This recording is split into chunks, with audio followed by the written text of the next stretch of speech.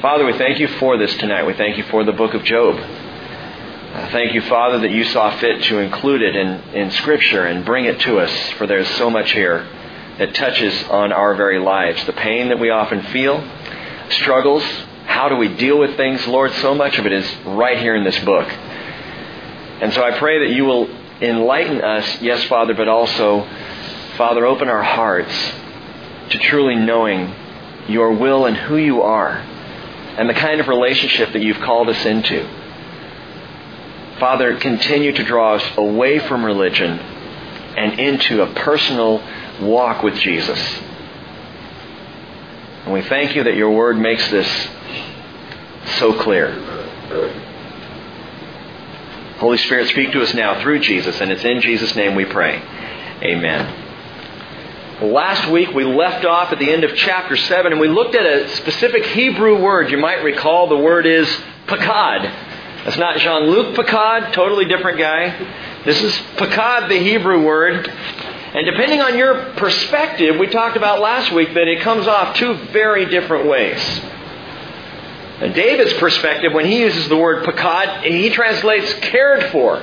That's the meaning David uses in Psalm 8:4. He says, "What is man that you take thought of him? The son of man that you care for him." Pakad. He puts the positive spin on it. Job spins it negatively. It's the same word, but from Job's perspective it translates examine or scrutinize. What is man? Job 7:17. What is man? And in verse 18, that you examine him every morning and try him every moment. The difference between these two guys and the use of the word is perspective. It's simply perspective. It's not a God problem. It's a heart problem. Does God care for me?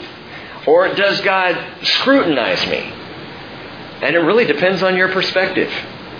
There are those in the world who feel like God's watching them, scrutinizing them, examining every move. And then there are those in the world who just say, no, it's not an examination. It's that He loves me so much He can't keep His eyes off me. Corey came up after Bible study last week and he shared this little story with me, and I have to share it with you. One day at a Catholic elementary school, it was lunchtime. And the kids all filed into the lunchroom there. And on the table before them, some of the food was laid out. And one of the nuns had brought in a basket of fresh apples. But she placed a little sign beside it that said, "Take only one. God is watching." A little further down the table, one of the younger nuns, a little hipper, she brought in a basket full of cookies. Well, one of the kids, apparently because it was scrawled in kind of obvious elementary school writing, had written a little sign by the basket of cookies that said, "Take all you want, God's watching the apples."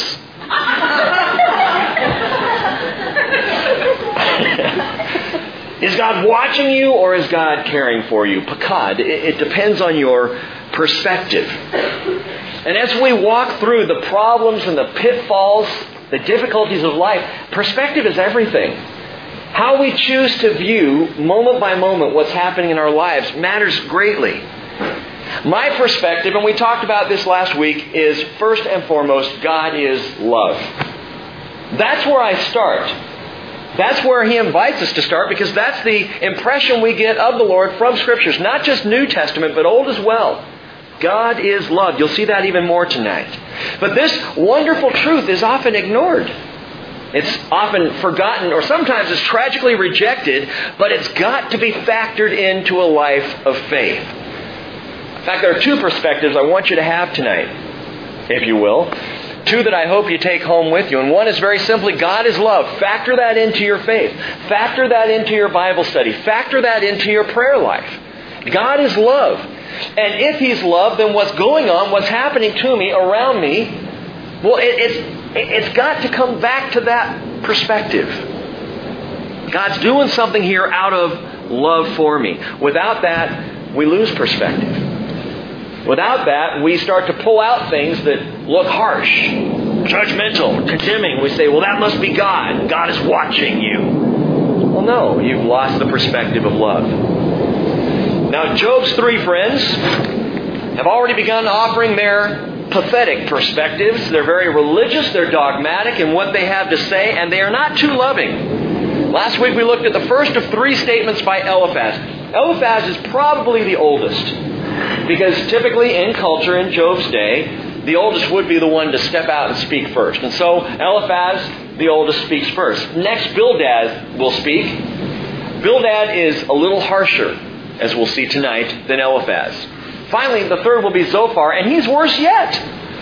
And they will just go round and round, giving their opinions, Job defending himself, fighting for his life emotionally, spiritually, as well as physically, as his three friends keep volleying these condemnations in his direction. Eliphaz says, Job, you must have sinned greatly for this to have happened. And the whole argument of Eliphaz surrounds one issue, the holiness of God. He says, God is holy, and therefore you must be sinful, otherwise this wouldn't be taking place. See, he argues against Job for the holiness of God without love. And Job answers Eliphaz. He says, your argument has no bearing here. In essence, Job cries out, yes, God is holy, but I am innocent. And you can speak to me all day long about the holiness of God. I understand that. I agree with you. But I'm innocent here. I didn't do anything to deserve the pain, the sorrow, the suffering that I am experiencing. My pain is without cause. Along comes Bildad, the Shuhite. And we get the first of three statements by him, even more harsh. And now Bildad, what he's going to do tonight is argue for the justice of God. God is just. And therefore, not only will Bildad say like Eliphaz, you have sinned, but Bildad is going to say, you are sinning. This is not a past tense thing to Bildad. He's going to look at Job and say, you're sinning right now. You obviously are still in this season of sin. You're in a state of sinfulness. And because God is just, you're being judged even in this moment. Therefore, God can't and won't restore you because you're a big, fat, stinking sinner right now. You ever felt that way? You ever wanted to walk into the door of a church but thought, I can't. If I do, the building will burn down. If I walk in the door, I am too much the sinner. And as I'm a sinner, well, God can't deal with me. Well, if you've ever read the Bible, you've probably heard this verse.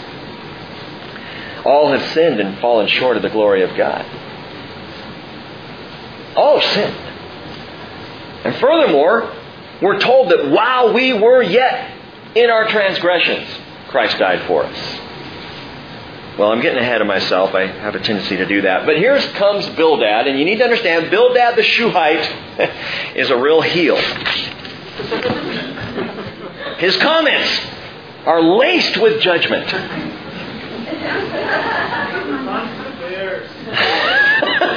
He thinks he's a shoo-in for the job, Carol. He absolutely does. He ought to get the boot. Well, let's see what he does here. Job chapter 8, verse 1. Let's just get him out of the way, and now we can study. Then Bildad the Shuhite. By the way, Corey walked up to me again. Two things last week. He said, oh, by the way, Dad, I think there's a guy who's shorter in the Bible than Bildad the Shuhite. Shorter than Bildad the Shuhite? Well, who's that, Corey? And he said, well, it was the Apostle Peter. Well, why is that? Well, because he slept on his watch. My son. So proud. Chapter 8, verse 1. Then Bildad the Shuhite answered, how long will you say these things, and the words of your mouth be a mighty wind? He's calling Job, as we saw last week, a windbag. You're nothing but hot air, Job. Does God pervert justice? And there's the key word. Justice. Or does the Almighty pervert what is right? If your sons sinned against Him, then He delivered them into the power of their transgression. How do you like them apples? Unbelievable. Would you say to a friend who had lost a child, well, I'll tell you, the reason he died is he was a sinner. That's exactly what Bildad is saying. It's their fault they died. Nice compassion, Bildad. He says in verse 5, if you would seek God and implore the compassion of the Almighty, if you are pure and upright, surely now He would arouse Himself for you and restore your righteous estate. Though your beginning was insignificant, yet your end will increase greatly. If you were currently clean, Job, what he's saying here, if you were presently pure, God would rush to restore. If you just admit your fault, admit your sin, your current wrongdoing, you'd have a happy ending. Well, what Bildad can't see that we can is Job does have a happy ending. And it's not because Job confesses some awful sin that was hidden, that his 3 friends may have suspected he was committing. No, there was no sin there on Job's part. And it's not because of a confession that God will later restore Job. As we've seen, there's something far bigger than sin going on here. Bigger than sin? Yeah, there is an epic battle. Satan going after the nature of God. Satan trying, through this man Job, to make God look bad. That's the issue at hand here. By the way, when people tell you that your bad situation must be your fault, here's what you do. You outfaith the criticism. You don't stand up and fight. You don't get defensive. One of the worst ways to deal with something is to be defensive, because defensiveness, what does that do? It kind of expresses guilt. Oh, I didn't do that. I wouldn't do something like that. You start to fight for yourself and you just make yourself look more guilty. So don't fight back. The Lord is your shield. Just outfaith the criticism. Someone says, I don't think you really know the Lord. Fine. Let's see how it looks when Jesus calls us home. Let's see how it looks later down the line. Believe God for the final outcome in your life, in your circumstance, whether now or in eternity. If you're in the middle of a storm and people are looking and saying, well, what did you do to cause this? Just step back and go, Lord, I'm going to trust you. Lord, I'm going to cling to you. I'm holding on to you. And I will believe you for the final outcome. Job outfaiths his friends and he's finally vindicated. Job 42 verse 12 says, the Lord blessed the latter days of Job more than his beginning. And in parentheses you might add, and Eliphaz, Bildad, and Zophar realized they were wrong. Job didn't have to spend all the chapters defending himself, because God brought about the ultimate outcome. The patriarchs and the prophets, Abraham, Isaac, Jacob, the prophets, Moses, Samuel, Isaiah, on down the line, these guys outfaithed their critics. Think about this. What do you think people who knew Abraham thought when they buried him in the cave at Machpelah with the promises of God unanswered? God said, I'm going to make a mighty nation of you. And all the peoples of the world will be blessed through you, Abraham. And Abraham died and was buried. And the promise was not fulfilled. Not yet. Not at that time. What about Isaiah? Isaiah, who preached the greatest messianic prophecy in all of history in Scripture. And yet, Messiah didn't come during Isaiah's day. He ended up sawed in half while the people were looking on. Must have had a few thinking, wow, boy, he must not have been a right prophet. He must have been a false prophet, or he wouldn't have been killed in this way. But he outfaithed his critics. We stand now, we look back at Isaiah, we read what he wrote, and we say, Jesus is all over that. Because he just trusted the Lord. Hebrews 11:39 says, all of these, having gained approval through their faith, did not receive what was promised. I love that verse. They didn't get what God said they were going to get. Because God had provided something better for us, so that apart from us, they would not be made perfect. We together with them will enjoy the final outcome. You may not see the final outcome in your lifetime. Outfaith the critics. You just keep believing. And knowing that God is going to pull out the final outcome, it's going to be amazing. What about Jesus? He outfaithed them all. As he hung there on the cross, the people wagged their heads at him and they shouted obscenities at him. And they said he must be guilty. He's on a cross. Jesus, the pure, perfect, guiltless, innocent Lamb of God. By Jewish standards of the day, the cross would have been proof of his sin. There's some secret hidden sin. Well, now we know the cross wasn't proof of Jesus' sin. It was proof of his love. And he held fast.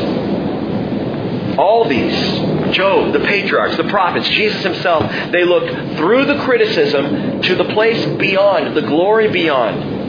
Peter says in 1 Peter 5:10, after you've suffered for a little while, the God of all grace, who called you to his eternal glory in Christ, will himself perfect, confirm, strengthen, and establish you. So hang on. Just hang on. You're going for a ride. And God's going to bring the ultimate outcome, the ultimate conclusion. Philippians 1:6, Paul says, I'm confident of this very thing, that he who began a good work in you will perfect it until the day of Christ Jesus. Well, Bildad goes after Job. He's trying to take him down. Well, perhaps he's not trying to take him down, but he's taking him down. And he attempts to school Job a little bit in the justice of God here with 3 examples. The first example Bildad uses is he says, learn from the fathers. Learn from the fathers, verse 8. Please inquire of past generations. Consider the things searched out by their fathers.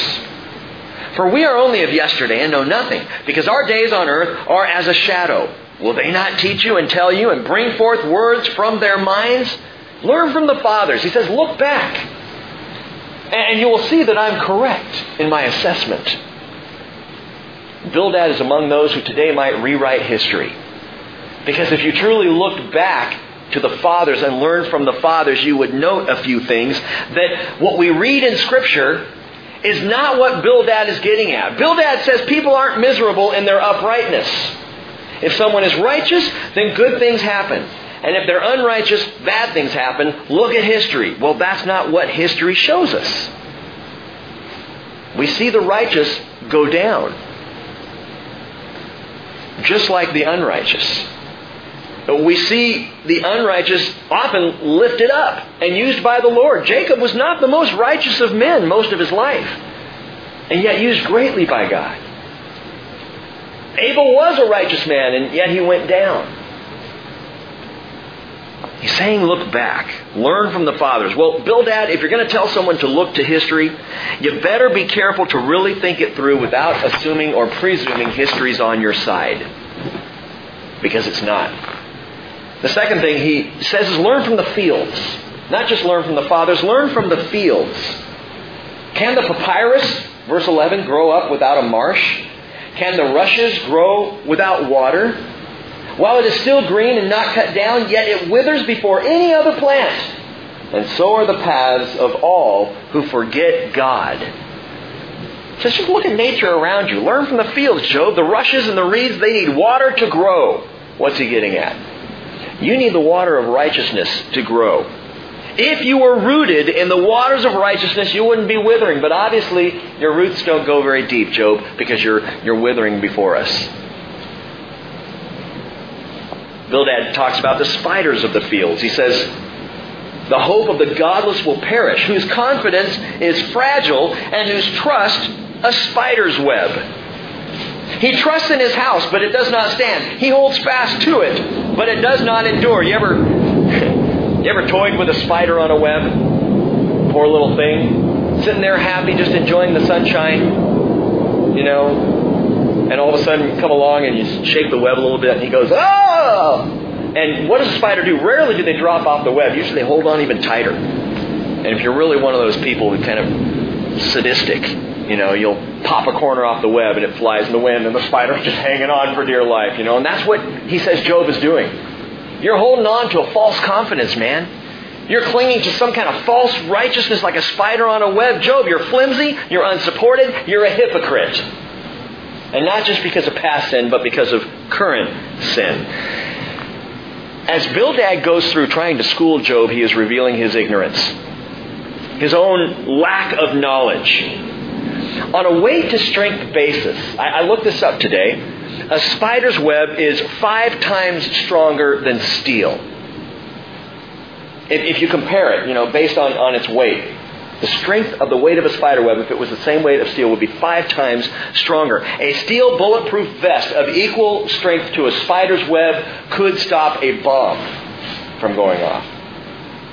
That's how strong a spider's web actually is.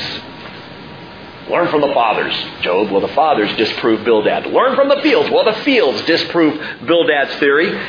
He's the one who needs to go to school, not Job. Now he goes on, he gives Job a gardening illustration. Learn from the flowers. The fathers, the fields, the flowers. He now compares the godless to weeds or wildflowers in a garden. Watch this, verse 16. He thrives before the sun. His shoots spread out over his garden. His roots wrap around a rock pile. He grasps a house of stones. If he's removed from his place, then it will deny him, saying, I never saw you. Job, you think you're rooted in righteousness. Watch out come weeding time. You think about flowers that will sometimes do that, especially wildflowers. They'll spring up right on a rock, and you can see their pathetic little roots just trying to hang on. And Job says, God's like a gardener. He's going to come and he's going to grab hold and he's just going to rip you out and toss you out. The happy gardener. Look at verse 19. Behold, this is the joy of his way, and out of the dust others will spring. What? What are you saying, Bildad? This is the joy of whose way? Listen, catch this. Bildad is saying this is the joy of God's way. He's saying this just God actually enjoys ripping out wildflowers. Actually enjoys taking hold of those who are struggling and just ripping them off the rock. And then when he does, he tosses them away and he forgets all about them. The just God of Bildad. It's more bad theology. If a gardener pulls out a plant or a flower or a shrub, he doesn't care about it.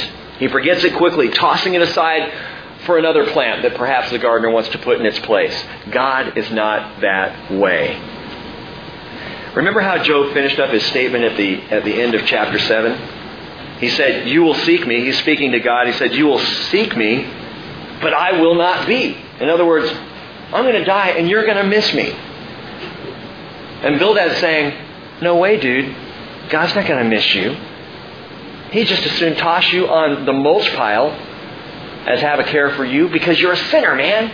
You're a sinner. You're bad news. If you're weeded out, the gardener won't miss you at all. You will be forgotten. I am so glad it is not that way with God. What does the Bible tell us? Isaiah 49:15. Can a woman forget her nursing child and have no compassion on the son of her womb? Even these may forget, but I will not forget you, God promises. In the New Testament, Matthew chapter 10, Jesus says, verse 29, are not 2 sparrows sold for a cent? And yet not one of them will fall to the ground apart from your Father. The very hairs of your head are all numbered, so do not fear, you're more valuable than many sparrows. If a sparrow drops dead and God knows it, how do you think He feels about you? That's Jesus' whole point. God's got His eye on you. Yes, God's got His eye on you. He will not forget you. He does not forget you. He cares greatly.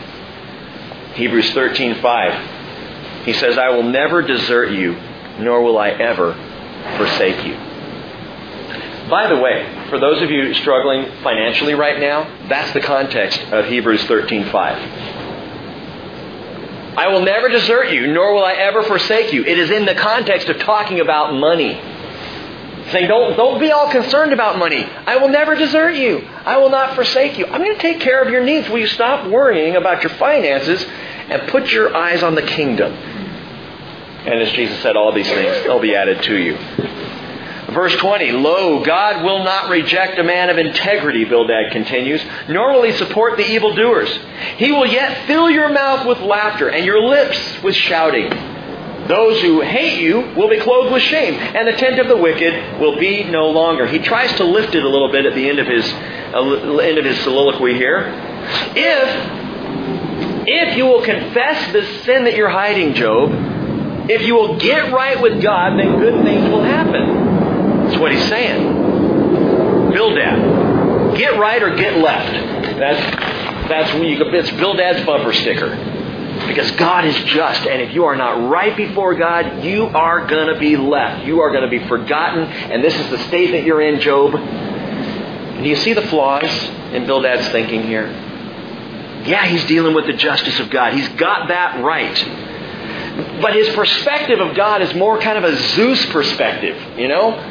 The God who's toying with and playing with and tearing up and tossing out and forgetting whatever floats his boat. That's what He does to people. And He's a just and perfect God, and you're not just and you're not perfect. Gang, listen. God is just. He is the ultimate judge. Absolutely. Psalm 19:9. The fear of the Lord is clean, enduring forever. The judgments of the Lord are true. They are righteous altogether. Bildad's right. God is just. I love this. Revelation chapter 16 verse 7. The very altar in heaven cannot keep quiet. We're told the altar itself cries out, "Yes, O Lord God, the Almighty, true and righteous are your judgments." The altar says that. You see, Bildad's judge is cold and uncaring and unmerciful. Bildad forgot to factor in the love of God. He forgot the love factor. God is just, but He is also as perfectly just as God is. He is also perfectly merciful. Psalm 86 verse 5 says, "You, Lord, are good and ready to forgive, and abundant in loving kindness to all who call upon you." I choose that verse out of the Hebrew Scriptures to make this point clear. God has not changed. And both the God of the Old Testament and the God of the New Testament, same God, is a God of both justice and mercy. Mercy and justice. And the psalmist understood that. You are abundant in loving kindness. I've shared this word with you before. It's an important Hebrew word to know. If you forget all the other Hebrew words I throw out, remember this one. Chesed. Chesed. It's probably the most important of all the Hebrew words in the Hebrew Scriptures. Chesed. And it means loving kindness, grace, mercy. In the NASB, every time you see that word loving kindness, it's chesed. But it is a broad and powerful word. It's been called the Old Testament reflex of the New Testament phrase, God is love. What John writes, 1 John 4, God is love in the New Testament. Every time you see chesed in the Old, it's loving kindness. It is the grace, the mercy, the unmerited favor of God. And that's what He offers. And we've got to factor in the love. A just God without love is a frightening thing to behold, because nobody has a chance. Bildad tries to school Job in those 3-4 areas. You know that Jesus actually came along, Rabbi Jesus, our teacher? And there are 3 things specifically that He asked us to learn. 3 things Jesus said, I want you to learn this.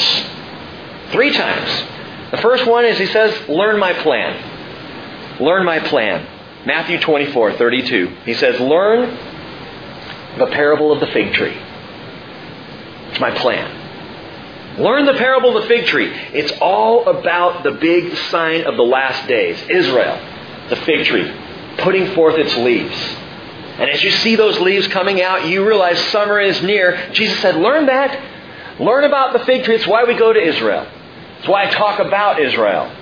Learn the parable of the fig tree. Learn my plan. Number 2, Jesus said, learn of me. Learn of me. Matthew 11:29. He says, learn from me, for I am gentle and humble in heart, and you will find rest for your souls. Learn my plan. Learn of me. Third thing Jesus said, Rabbi Jesus, I want you to know this. Learn mercy. Chesed. Loving kindness. Learn mercy. Matthew 9 verse 10 says, it happened that as Jesus was reclining at the table in the house, behold, many tax collectors and sinners came and were dining with Jesus and His disciples. The Pharisees saw this and they said to His disciples, why is your teacher eating with the tax collectors and the sinners? But when Jesus heard, He said, it's not those who are healthy who need a physician, but those who are sick. Go and learn what this means. I desire compassion, literally mercy. I desire mercy, not sacrifice. I did not come to call the righteous, but sinners. Chesed in the Greek, in the Hebrew, the Greek equivalent, elios, mercy. And what's interesting is that Greek equivalent of elios, it means specifically, learn mercy. Learn mercy. Mercy as in the emotion aroused in a judge who is administering justice. That's what elios means. Learn mercy. Man, if you go before the judge in a courtroom, I had a speeding ticket a while ago, and I had to stand before the judge. And it was completely his choice. Does Rick have to pay the fine and have the ticket stick? Or does Rick have to pay the fine and go to traffic school? Or will he be merciful and just give me a bye? Here, pay our fees and we'll let you go. And I stood before the judge, and I remember thinking, be nice, Rick. Don't be obnoxious. Don't be rude. Hey, Judge, what's up? Don't go in there with the wrong attitude. Don't whine. Just be nice and respectful to Mr. Judge because you want to arouse mercy in this man. And apparently he liked me because I got off. It was great. Scot-free. Well, no, I had to pay their little fee. But I'm clean for now. Until the next ticket. Mercy. Jesus wants you to factor it in. Factor in mercy. Well, chapter 9, going on with Job. Then Job answers. He replies to this man who presents God as the judge. Job says, in truth, I know that this is so. In other words, I know God is just.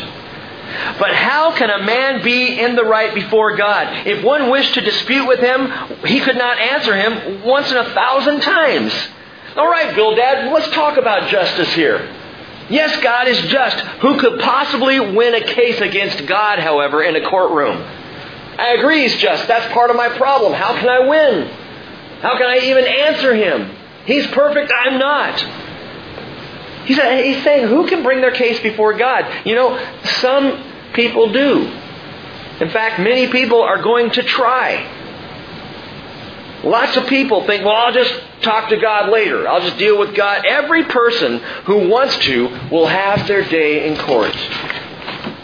We've seen this a few times recently. Revelation 20, verse 12. I saw the dead, the great and the small, standing before the throne. And books were opened, and another book was opened, which is the book of life. And the dead were judged from the things which were written in the books according to their deeds.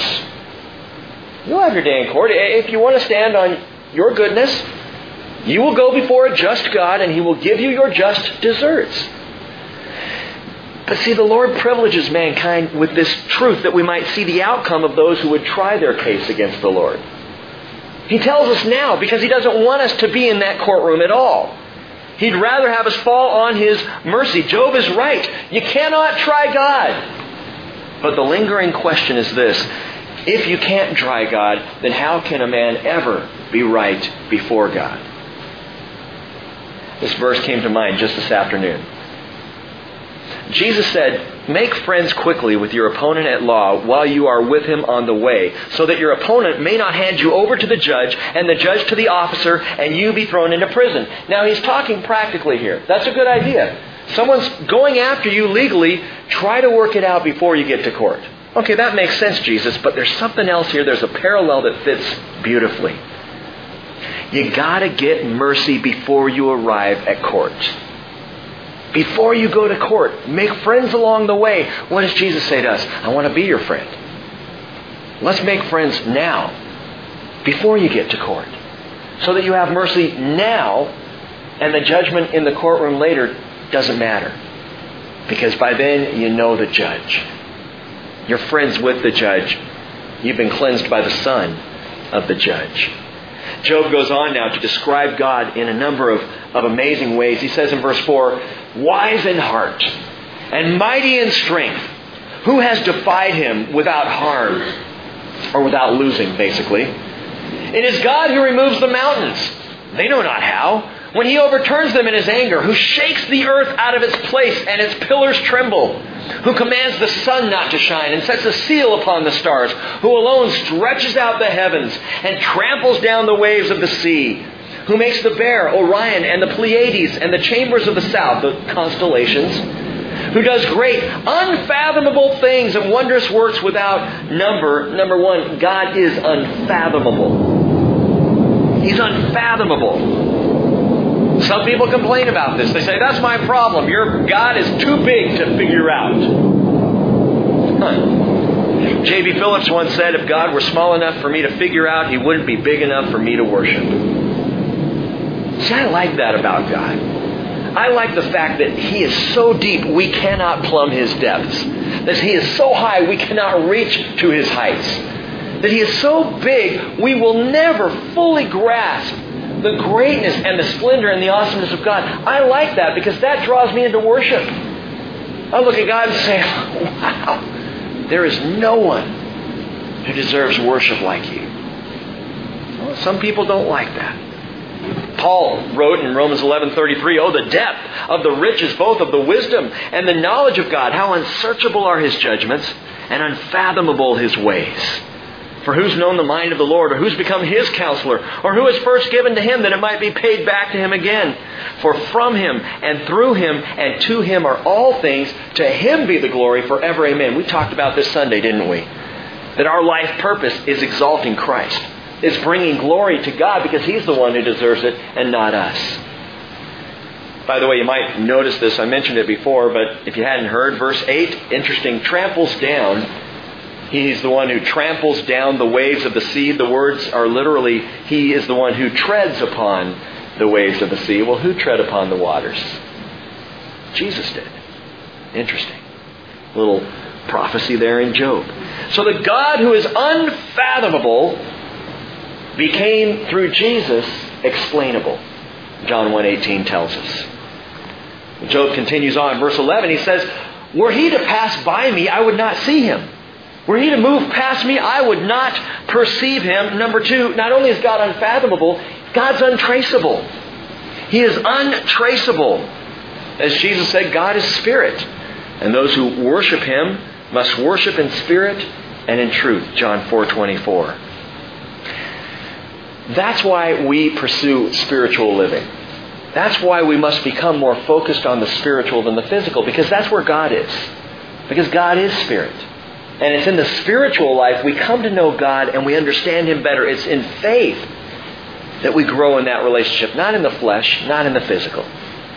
God's unfathomable. He's untraceable. Verse 12. Were He to snatch away, who could restrain Him?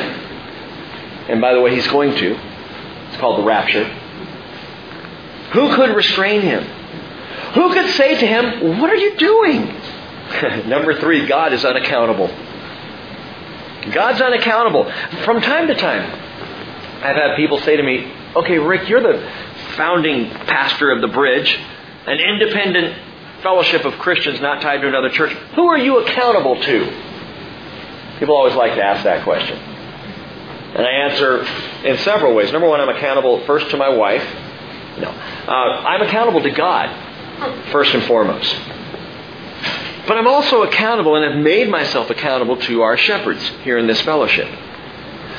In addition, I'm accountable to you. I've told you over and over, you have your Bibles open and you check everything that's taught here. And you call me down on it if I'm off base. You check it out. You are my accountability for everything that is taught from up here. And my accountability for how I live my life. We're accountable one to another. God is not accountable to anyone. He doesn't have to explain Himself. Oh, you can ask, but He doesn't have to answer.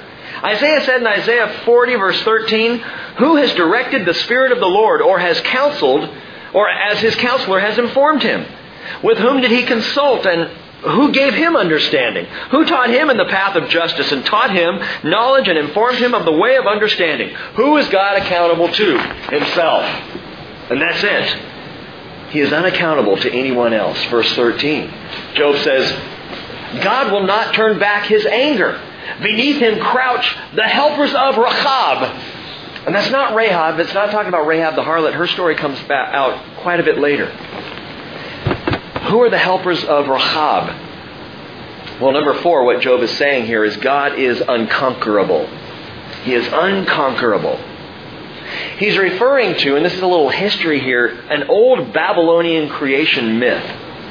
He's referring to a legend that was familiar in the patriarchal period. Another reason why we think Job was alive around the time of Abraham, Isaac, Jacob, right in there. But this Babylonian creation myth is, in essence, that the Babylonian god Marduk defeated the god Tiamat, or Rahab. Rahab is this other god. Also called, by the way, Leviathan. Interesting. And then after Marduk, in this big epic creation battle, defeats Rahab, he captures the helpers of Rahab. And what Job, in essence, is saying here, using that myth as a word picture, he's saying God is unconquerable. Oh, you can go up against God, but you will lose. You can't fight Him. He cannot be beaten. He's unfathomable. He's untraceable. He's unaccountable. He's unconquerable. And so Job's saying, with all that understanding, how am I supposed to go up against Him in court? He's the supreme court. He's the great justice. How do I go against Him? Verse 14. Job continues, how then can I answer him and choose my words before him? For though I were right, I could not answer. I would have to implore the mercy of my judge. Even if I were righteous, I couldn't present my righteousness as my defense. I could only throw myself on the mercy of the court. Verse 16, if I called and he answered me, I could not believe that he was listening to my voice. Ever been there? You ever call out to God and just think, man, even if he did spoke, I don't know if I believe it was him. I don't know if I could. Why would he listen to me?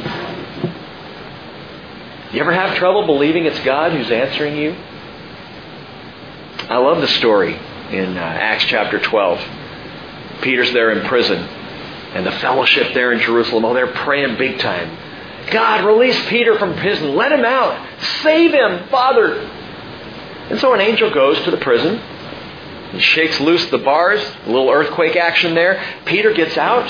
Ends up outside. The angel departs from him, and Peter goes straight to the house where this little group of people are praying. They just knock on the door. Rhoda, go get it. So Rhoda, the servant girl, goes to the door. She opens the door and looks. It's Peter! Runs back in. It's Peter! No, it's not Peter. Go check the door again. We got to keep praying for Peter. And they keep praying for Peter. He's out there knocking. Rhoda goes back out like 3 or 4 times, and they keep saying, no, it's not Peter. Maybe it's an angel or something. They're more willing to believe that it's an angel than an answer to prayer. And how often are we in the same place? We're praying. God, do this. God, do this. We know you can do this. And he does it. We're like, yeah, later. God, do this. Job's kind of there saying, man, even if I did get a response to God, I don't know if I could believe it. Well, that's a faith issue. That's what faith is for. That's where God is taking us. To believe that it's his answer knocking at the door. To truly believe he has rescued. I think there are a lot of times we're still praying and God's standing there. We saw that in Daniel. Love that example. When Daniel's praying, and he prays this prayer and he keeps praying and praying and praying. And when he opens his eyes, it tells us Gabriel is standing there. How long had Gabriel been standing there, tapping his little angelic foot, waiting for Daniel to finish praying? So often we just keep going and God has already answered our prayer. But it's our faith that hasn't heard his answer yet. Verse 17, he bruises me with a tempest and multiplies my wounds without cause. He will not allow me to get my breath. I can't breathe. I was talking to Don Coughlin today, and those of you who know Don is dealing with chemotherapy and treatment for cancer, and he spent 4 days in the hospital over this last weekend. And Don, because he had 2 blood clots in his lungs. And he said, I was standing there and he said, I couldn't breathe. You know how when you go a long run and you stop and you're having trouble catching your breath? He said, I couldn't catch my breath. Well, that's what Job's saying. My pain is so great. I can't even catch my breath before God. He saturates me with bitterness. Verse 19. If it is a matter of power, behold, he is the strong one. If it's a matter of justice, who can summon him? How'd you like to be the court clerk sent out to summon God to a court date? Just the messenger. Here are your papers. I'm not the guy who's doing this. Who can summon him? Verse 20. Though I am righteous, my mouth will condemn me. Though I am guiltless, he will declare me guilty. I am guiltless. I do not take notice of myself. I despise my life. He says, man, even if I say I'm perfect, I stand condemned. Because I don't know all of the dirt that's in the cracks and the crevices of my soul that I can't see. Job is on to something here. He's right. As good as I may feel like I am before God, I really don't know. I know there's sin in me somewhere. I know I'm a sinner. How can I dare stand up before God? You're calling me out before God's justice, Bildad? How in the world can that help me right now? How could any man bring his goodness before God and bear the outcome? Verse 22, it's all one. Therefore I say he destroys the guiltless and the wicked. If the scourge kills suddenly, he mocks the despair of the innocent. Hold on a minute, Job. That's not God. Job just crossed a little line here.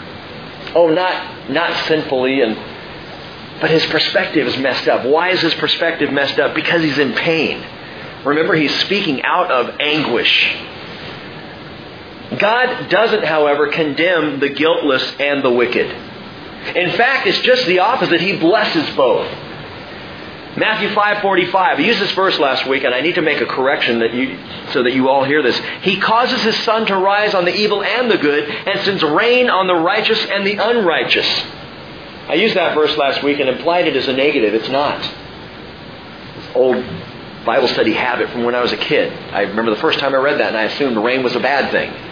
It's because that's what our weathercasters do. Have you noticed that? Why do they do that? It's going to be rain today. Hey, the sun's out and shining. I mean, rain's good too.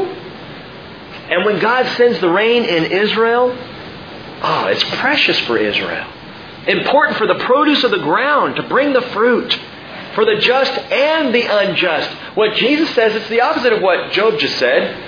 Job says, God, He condemns the just and the unjust. Jesus says, no, God blesses the just and the unjust. If you live in this world, guess what? Whether you believe in God or not, you receive His blessing. There are people who will wake up to beautiful sunshine who have absolutely rejected God outright. But they're blessed by the sun. They're blessed when the rain comes and waters the flowers and makes their gardens grow. They're blessed when there's food on their table. They're blessed when they have friendships and when they have moments of joy. And all of that is just freebie. God just saying, I created you, enjoy. Just and the unjust. But remember, Job's depressed. His perspective is skewed by his pain. In verse 24, he says, the earth is given into the hand of the wicked. And He, talking about God, it says, He covers the faces of its judges. And if it is not He, then who is it? Great question, Job. Great question. If it's not God who does this, well then who does it? You see, Job needed to read chapters 1 and 2. Genesis 18:25, Abraham says, shall not the judge of all the earth deal justly? God, being the judge of all the earth, is completely just. So who is it, Job is asking, who would cover the faces of the judges of the earth? Who pulls the wool over their eyes? Who's behind the loopholes and the lies in the courtrooms? John 8:44, Jesus tells us He's a liar and the father of lies. 2 Corinthians 4:4, Paul tells us the God of this world has blinded the minds of the unbelieving. That's the problem, Job. And when I answer the question, if it's not He, then who is it? It's Satan. There is an enemy running around in the world trying to blind people, trying to obscure justice, trying to feed lies, causing problems. Verse 25, Job says, now my days are swifter than a runner. They flee away, they see no good, they slip by like reed boats. You ever make reed boats, stick them down and float them in? One of my kids' favorite cartoons recently is the one with poo sticks. Winnie the Pooh and his friends are standing on a bridge and he accidentally knocks a stick down in the water and it floats under the bridge and they run to the other side and it comes out and they come up with this whole game, poo sticks. And Job's saying that my life, it slips by like poo sticks. Like reed boats floating down the river. Like an eagle that swoops on its prey. Though I say I will forget my complaint, I will leave off my sad countenance and be cheerful. I'm afraid of all my pains. I know that you will not acquit me. I am accounted wicked. Why then should I toil in vain? Man, why even try? That's what he's saying. If I should wash myself with snow and cleanse my hands with lye, yet you would plunge me into the pit, and my own clothes would abhor me. And you know what? He's right. What? Job's on to something. He's on to the sin nature of man. Even if I were to clean myself up, put on my nicest suit, do the best I could, show up looking righteous and holy, well, what does Isaiah say? Isaiah 64 verse 6, all our righteousness are like filthy rags. Recognize that, gang. The best you have to offer God in comparison to His righteousness is like a filthy rag. And the kind of rag that's being talked about in Isaiah there is pretty graphic. I'm not going to say what it is. But because the ladies laughed, they know. Do you see now how far off Job is saying, how far off God's perfection, even our absolute best, appears? He's saying, I can show my goodness to God, my righteousness, and I'm still worthy of one thing. What's that, Job? The pit. See, he's realizing, as good as he's been in his life, it's just not good enough. For he's not a man as I am, that I may answer him, that we may go to court together. So that'd be nice, Job's saying. If God would come and we both show up at court, and then I could lay my case out. I could actually fight for myself in that scenario. But he's not a man. I can't do that. He says there's no umpire between us. You baseball fans, who may lay his hand upon us both, upon the batter and on the pitcher, and say, you guys get along. You throw the ball at him like that one more time, you're out. There's no umpire here. Let him remove his rod from me, and let not dread of him terrify me. And then I would speak and not fear him. But I am not like that in myself. See, I have no boldness. I can't stand up and talk against God. I'm afraid before him. I can't plead my case, he says. I need someone to plead it for me. He's crying out, listen to this. He's crying out for an umpire, a defense attorney, a mediator. You know who he's crying out for? This is Job's cry for the Christ. It's what he needs. It's what we all need. We'll come back to that on Sunday, chapter 10, verse 1. I loathe my own life. I will give full vent to my complaint. I will speak in the bitterness of my soul. I will say to God, and by the way, now he does. From this point forward, he now turns again and Job starts to talk to God. I will say to God, do not condemn me. Let me know why you contend with me. Is it right for you indeed to oppress, to reject the labor of your hands, and to look favorably on the schemes of the wicked? Have you eyes of flesh? Or do you see as a man sees? Are your days as the days of a mortal? Or your years as a man's years? That you should seek for my guilt and search after my sin? In 3 verses, Job asks 3 questions of God. He says there in verse 4, are you unjust like a man would be? He says in verse 5, is your life so short like a man's life? And is it so short and empty that you'd make sport of me?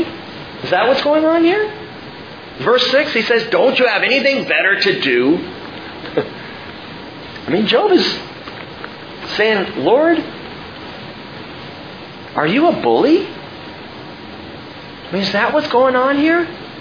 Now, you might think, as I did when I first read that, wow, Job is really, for a man who said, I'm afraid to talk to God, he's talking to God. He's laying it out there. He's saying, Lord, are you just beating up on me for sport? But remember this. Job isn't talking about God. He is talking to God. And what we see as Job talks to God every time, we get a sense this is a man who had a relationship with God. Before all this happened, he is able to come before God and to share his heart with God, even though his heart is messed up and upset and depressed. And he knows it is. He goes back and forth. He realizes what he's saying is ridiculous. But, hey, he is speaking openly to the Father. Praise God. This man is speaking openly to him. Unlike, as we saw last week, Bildad, Eliphaz, Zophar, who speak about him but will not speak to God, Job speaks to him. He's not condemning the Lord here, but he's saying, God, this is how it feels. It feels like I'm just being beat up for sport. Verse 7. According to your knowledge, I am indeed not guilty. Job knows that God knows that Job didn't do anything to deserve this. God's the only one who does know that. Yet there's no deliverance from your hand, he says. Your hands fashioned and made me altogether. And would you destroy me? Remember now that you have made me as clay. And would you turn me into dust again? The cry here is, God, I'm frail, I'm feeble, and you know this. Please, help. Does God know that Job is frail, that his life is accounted as dust? Yes, he does. Again, Psalm 103:14, he himself knows our frame. He is mindful that we are dust. He knows. He knows there's not a whole lot to our substance, that we can come apart pretty easily. God understands this. Verse 10, I like this. He said, did you not pour me out like milk and curdle me like cheese? Clothe me with skin and flesh and knit me together with bones and sinews. I really like those 2 verses, man. Talk about the miracle of birth. But before that, the miracle of this period here of conception and gestation happening in the womb. Did you not pour me out like milk? Think about the connection, what he's saying there. Curdling me like cheese as sperm and egg come together and begin to form. And then you clothe me with skin and flesh. You knit me together with bones and sinews. He's talking about the process of development in the womb. And he's saying God's fingers are on the very beginning of it through the whole process. There's a statement of life, if there ever was one, right there. And it's beautiful. In verse 12 he says, you have granted me life and, watch this, loving kindness, chesed. Now this is one of the bright moments of Job. He's thinking in faith again and he's saying, you've given me life and you've given me your loving kindness and your care has preserved me. Yet these things you have concealed in your heart. I know that this is within you. God, I know you well enough to know you are a God of mercy and justice. I believe in your justice. I believe in your holiness. Where's your mercy? I know it's in you, Job is saying. And there it is, chesed. Job begins to do something here that is exactly what a person should do in times of pain. Listen to me. If you are hurting, if you're crying out to God and you're getting no response, and you feel alone in your pain and you don't know where to turn, Job remembers the chesed of the Lord. Job returns to loving kindness. In this moment of bright faith, he does what the psalmist does. One of my favorite psalms, Psalm 77.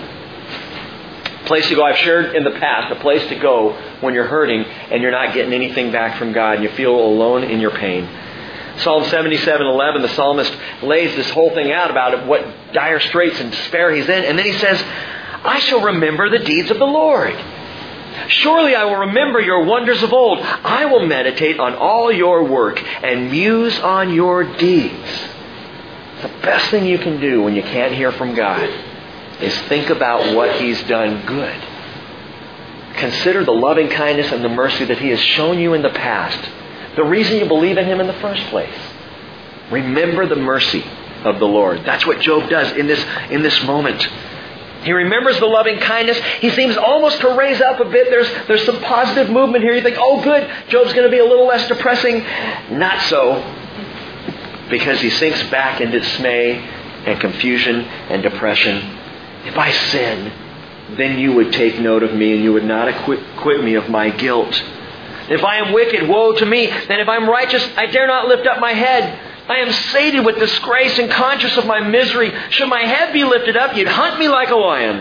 And again, you would show your power against me. You renew your witnesses against me. That word witnesses is literally plagues. This man is major league plagued. You renew your plagues against me. You increase your anger against me. Hardship after hardship is with me. That phrase, hardship after hardship, he's saying changes and warfare are with me, literally. Changes in warfare. In other words, I am facing wave upon wave upon wave of pain and sorrow here. And it all started when the fields burned and I lost my flocks and my servants. First wave. And then after that, second wave. Here comes a guy saying, yeah, your family was all killed, with the exception of your wife, unfortunately, have all died. Here, I'm kidding. Sons and daughters were in the house when it fell in. Second wave.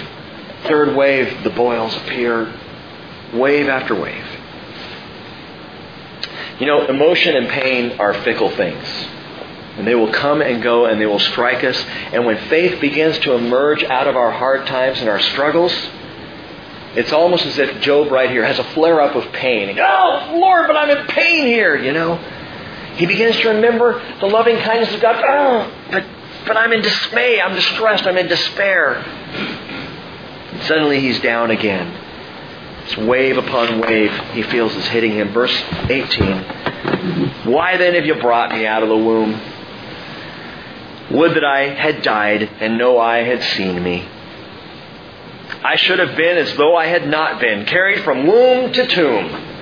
And then he says, would He not let my days alone? Withdraw from me that I may have a little cheer before I go. And I shall not return to the land of darkness and deep shadow, a land of utter gloom, as darkness itself, of deep shadow without order, and which shines as the darkness. Job's faulty perspective of Sheol, the afterlife we talked about Sunday.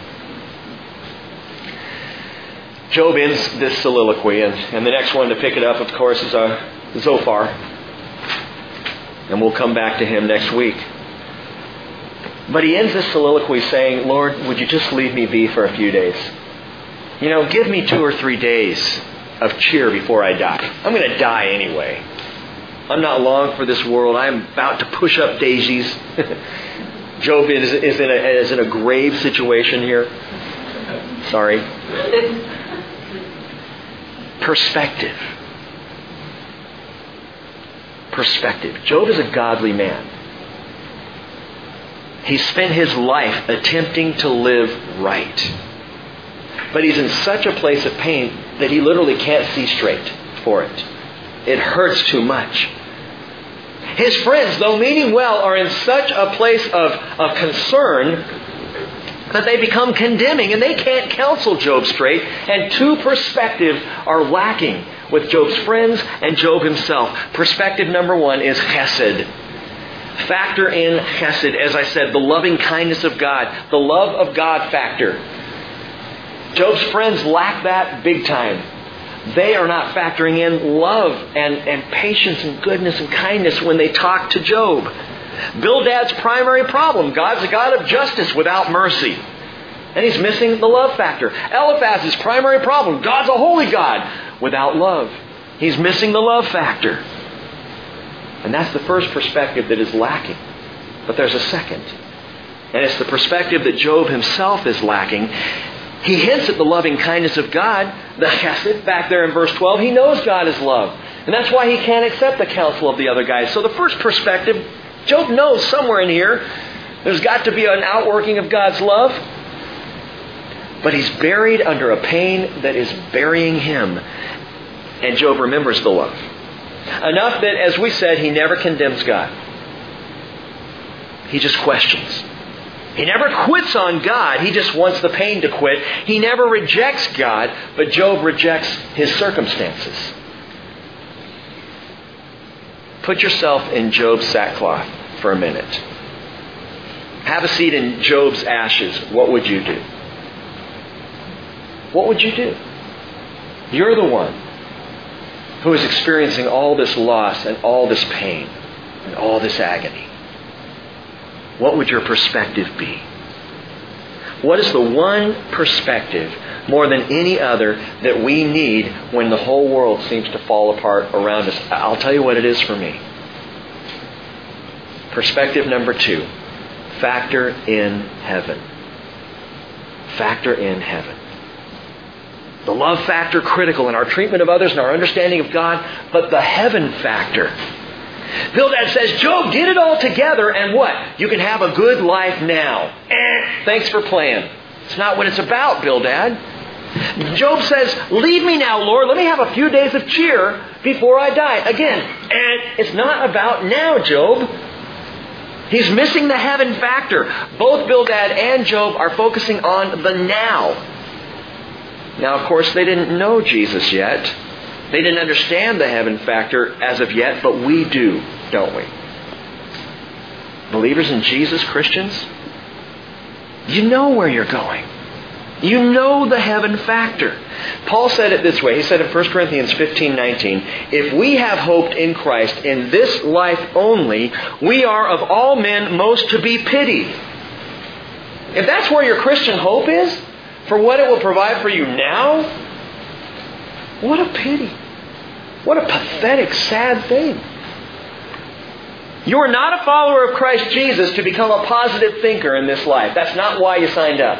You are not a follower of Jesus to live your best life now. That's not what this is about. Because some have followed after Jesus Christ and lived their worst life, the rest of their life, until the heaven factor played in. And Paul, I've shared before, is a great example of this. Gave his life to Jesus, and it was downhill from there. Scourgings, beatings, stonings, shipwrecks. People against him, thrown out of every decent town in Judea. And then he continues on his missionary journeys. He's rejected everywhere he goes. And ultimately, Paul is beheaded. Your best life now, Paul? If you compare the life Paul lived before he met Jesus with the life he lived after Jesus, by these circumstances, you'd have to say, I'm leaning toward the former. And yet, Paul said to live is Christ. Remember that? To live is Christ. And to die is gain. Philippians 1:21. And on the night of Jesus' betrayal, as he's about to go to his death, he looked at his apostles and he said in John 14, he said, don't let your hearts be troubled. Believe in God, believe also in me. And then he says, listen, you know the way where I am going. And I love it. Thomas, who had trouble with the spiritual, he had to see things tangibly. Thomas said, we don't even know where you're going. How can we know the way? Jesus says, you know the way where I am going. And that's the key. If you're a follower of Jesus, you know where you're going. The heaven factor. We are journeying to eternity by way of the cross, and it may get hard, and it may be painful, and it may even be torturous. But we know where we go. And that, my friends, gives us the perspective to live for Christ now. The heaven factor. Paul says in 2 Corinthians 4:17, for momentary light affliction is producing for us an eternal weight of glory far beyond all comparison. And John wrote in 1 John 3:2, we know when he appears we will be like him, because we will see him just as he is, and everyone who has this hope fixed on him purifies himself just as Jesus is pure. The heaven factor. It's what Job lacked. It's what you have if you are in Christ Jesus. Amen? Father, thank you for the gift of your mercy and your grace which provides for us at the end of this journey, however short or long it may be, your grace that provides for us heaven. And not just heaven as a place, Father, but the place where you are, the place that you have prepared, Jesus. That when we go, our spirit immediately gets to be with you if we should die before you call us home. And if we're alive at the time of your calling, that we will immediately go to be with you. And Father, with this joy set before us, we can endure. And I pray that you would continue to fill each of our hearts and our minds, our spirits with that joy of our eternal promise of heaven with you. As we walk in the love of Christ and your mercy, and we look to heaven. And we know our day of judgment has come and gone on Calvary 2,000 years ago. And so we have an eternity to look forward to, and these light and momentary afflictions and troubles and hardships, oh Father, they're just for a short time. We know this. Help us to look through them and to see the goal. To be with you. In Jesus' name, amen.